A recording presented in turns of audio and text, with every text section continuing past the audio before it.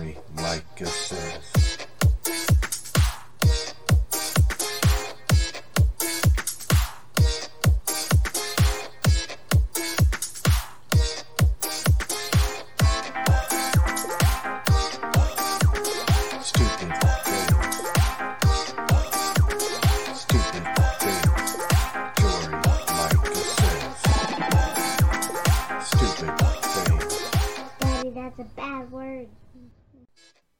Hey, what's going on, everybody? Welcome to episode 4 of Stupid Things Jory Micah Says. So again, this is just a podcast that I decided to do because I wanted to troll Jory Micah because she is so deserving of being trolled. The reality is that her Twitter feed is simply a hodgepodge of follow me, I'm an attention whore, I really need you to help me with my self-esteem. And so I just thought I would mock that whole situation. So it is just an occasional podcast. I'm not going to say it's absolutely daily. I did Monday, Tuesday, and Wednesday of last week, and then I wanted to do something yesterday, but technical difficulties with my OBS software kept me from doing anything, so I knocked it out today. Here we go. We're going to talk about the stupid stuff Jory Micah says, and then tomorrow's episode will be a good one, and we'll get into that too. But let's talk about what we're going to talk about today. Stupid things Jory Micah says.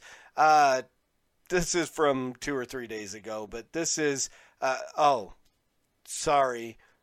I guess it's no longer stupid things Jory Micah says, but it's stupid things police make us less safe says. Yeah, okay. That's the episode today, y'all. That is the episode today. So yesterday, Twitter wasn't working for 10 minutes, and my first thought was, this is it. The government has finally shut us down from talking and organizing online. It could definitely happen. And to that, I have one thing to say. Welcome to the party, pal. Do you not look at and understand where you are, Jory? I mean, here's the deal. One, you don't have to worry about this. Jory, you are safe. If Twitter ever doesn't work for you, it's because you didn't pay your cable bill and your internet's been shut off.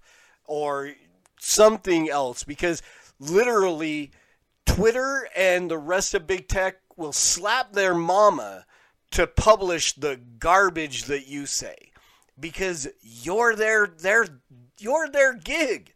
You are their prime person. You are the one that they want. I don't know if you've noticed, but the majority of us on the right, the conservatives, those who you call white evangelical, even if that means like Candace Owen and, Virgil Walker, Daryl Harrison, Vody Balcom, every black conservative that is out there, Jory considers white evangelicalism.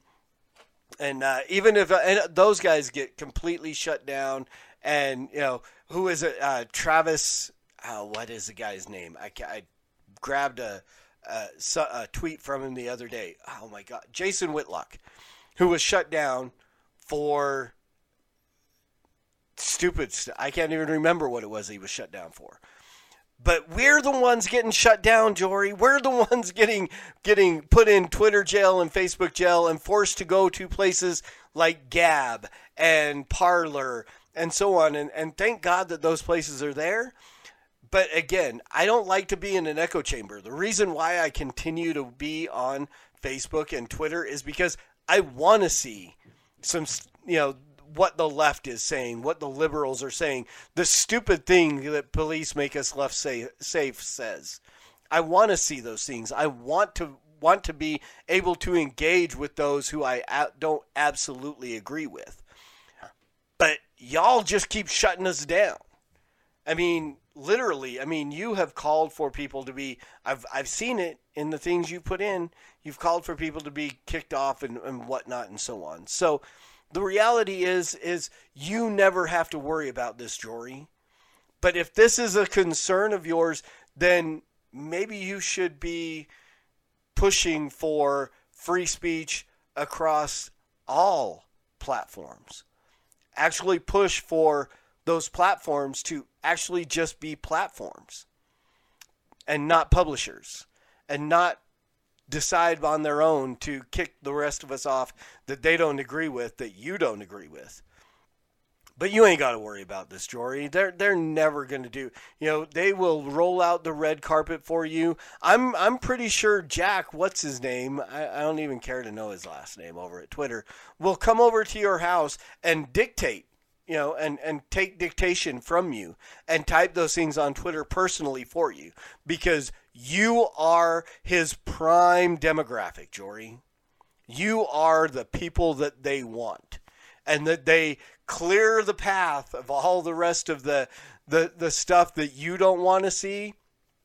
That's all shadow banned and put away and so on, just so you don't have to, get your feelings hurt by, reading reality.